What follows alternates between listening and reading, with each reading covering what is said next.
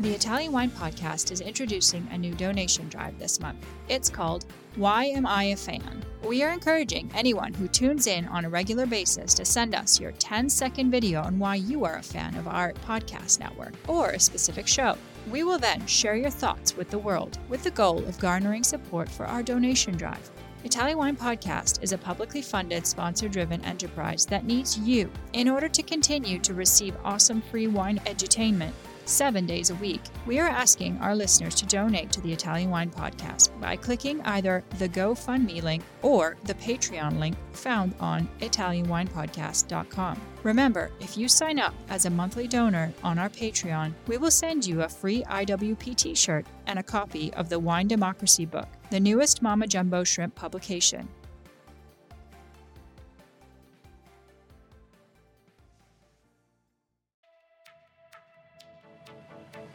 Welcome to this special Vinitaly International Academy 2022 Taormina Gourmet and Mount Etna Gita Scolastica series. The last week of October took a team of our staff and 15 Vinitaly International Academy ambassadors to the annual Taormina Gourmet event hosted by Cronaca di Gusto, and then on to explore several vineyards and wines on Mount Etna. Of course, we documented the whole experience. Listen in as Cynthia Chaplin narrates her travel adventures. And remember, if you prefer written content, just go to our blog on ItalianWinePodcast.com. Now, onto the show.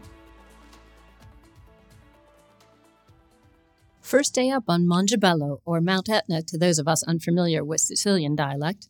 The highest and most active volcano in Europe was the backdrop for a magical day, starting with a visit to I Vigneri di Salvo Foti at Milo.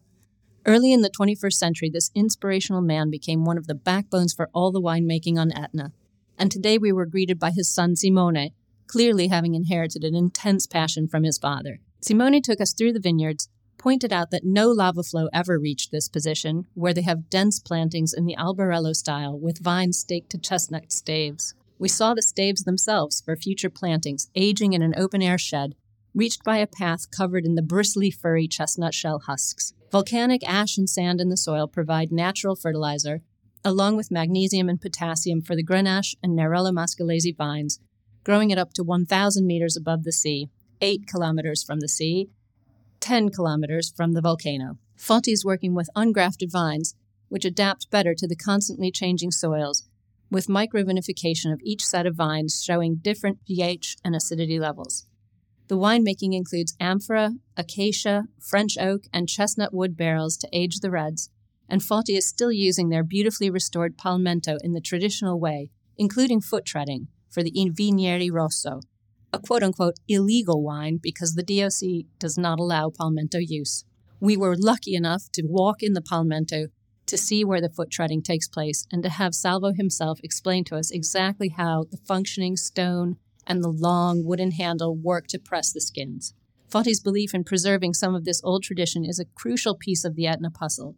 We tasted the 2021 Carricante and Minella blend called Aurora, the 2019 Vigna Milo, which is 100% Carricante, aged in big neutral Botte, the Palmento Caselle 2019, the first ever vintage of this red wine, made using whole bunches and some acacia aging. All of the wines, both white and red, had a common acidity running through them, as well as fascinating textures, a flinty minerality, good notes of fruit and sage. It was an enormous privilege for our ambassadors to taste these wines with Salvo and his 2 sons on their beautiful terrace overlooking the sea, on the doorstep of the timeless palmento that spawned the regeneration of winemaking on Etna. Our next stop was at Tornatore, where Angelo, the enologist, and Federica, our delightfully passionate hostess, toured us through the vineyards nearest to the family home and treated us to a gorgeous lunch and wine tasting at a fantastically long table in the garden. We looked out over the Pillow lava hills and old extinct craters, as well as the ever-present Mongebello in the distance. The Tornatore family has owned vineyards here since the 1800s, but they are only growing native varietals now in their vineyard plots across 8 contradas. The primary winemaking cellar is here in Valdemone, and we were able to clamber up onto the catwalks above the steel fermentation tanks to see the mechanized punch-down of the caps taking place only days after their recent harvest.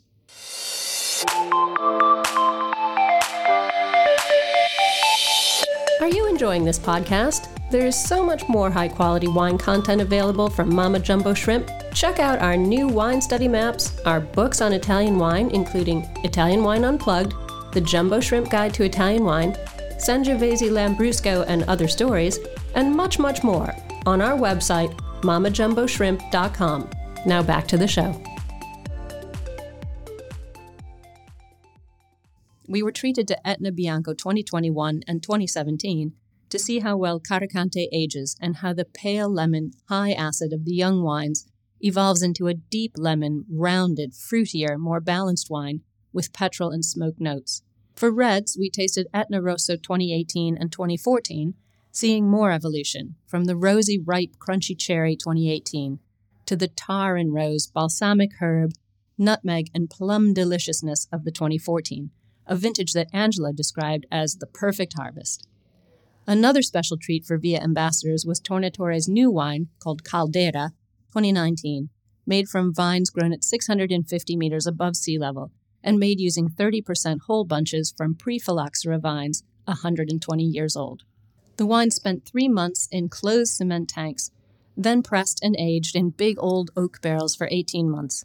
The final wine was precise and elegant with notes of tart sour cherry, blood orange rind, with soft polished tannins and wonderful acidity, something we were all beginning to expect from Etna wines. As Angela said, it's easy to make wines from Etna, but difficult to make wines of Etna. Tornatore is clearly succeeding in this goal. Dinner was at the impressive modern winery I Custodi, pride and joy of owner Marco Paoluzzi, a former engineer whose skill is demonstrated by the ingeniously designed winery, mostly underground, where it is kept cool by the use of a water system from a natural well located at the bottom of a curving ramp that feels almost like a DNA double helix as you descend. The winemaker here is Salvo Falti himself, bringing our day to a full circle. We were able to taste several wines in succession, beginning with Ante 2019, from old Caricante vines growing at 750 meters above sea level. Savory and salty with high acidity and notes of white peach, lemon oil, and fennel, this wine had a flinty mineral character we all enjoyed. The 2017 vintage from a warm, dry growing season gave us notes of hazelnut, intense concentrated acacia with a hint of mushroom, tart lemon, and aniseed, altogether a rounder, fleshier wine with a good balance of acidity and sapidity. The mild, wet, and cool vintage in 2013 produced an elegant, supple, textural wine with lemon cream, saline, and slivered almond notes, as well as a fresher feel than the 2016. Federico Latteri from Cronache di Gusto was so generous with his time, explaining how the cloudy, cool, rainy weather on the eastern side of Etna was creating the best expressions of Caricante, helped by deep terraces that drain quickly.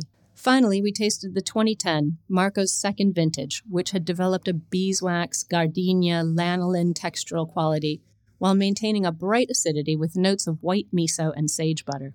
Reds at the tasting included Nerello Cappuccio from 2020, described by Marco as cheerful and friendly, served to us in gorgeous magnums, filling the glass with floral notes and hints of pepper, black cherry, unripe plums, crunchy red berries, a light-bodied wine that could be served chilled. The Rosato Alnus 2021 was a blend of 33% Nerello Mascalese and 66% Cappuccio, with a bright pink color and notes of pink grapefruit, pink roses, tangerine, and strawberry. Marco remarked that Nerello Cappuccio is hard to grow, like planting troubles, he said, and they only produce 3,000 bottles of this rosé per year. Etna 2009 rounded out our night, made with grapes grown on vines right in front of the cantina, matured in a combination of barrique and tonneau, giving the wine an oaky, smoky, toasty, meaty, caramelized blood orange and sweet tropea onion complexity. I can't leave I Custodi without mentioning the fabulous chef Marco Canizzaro from Ristorante Kilometer Zero in Catania, who gave us an amazing dinner, and wonderful Maurizio, the court jester head of hospitality at I Custodi, whose smiles and jokes had us laughing all night, right till the moment of the last group photo where he joined us shouting, "I love everybody here tonight."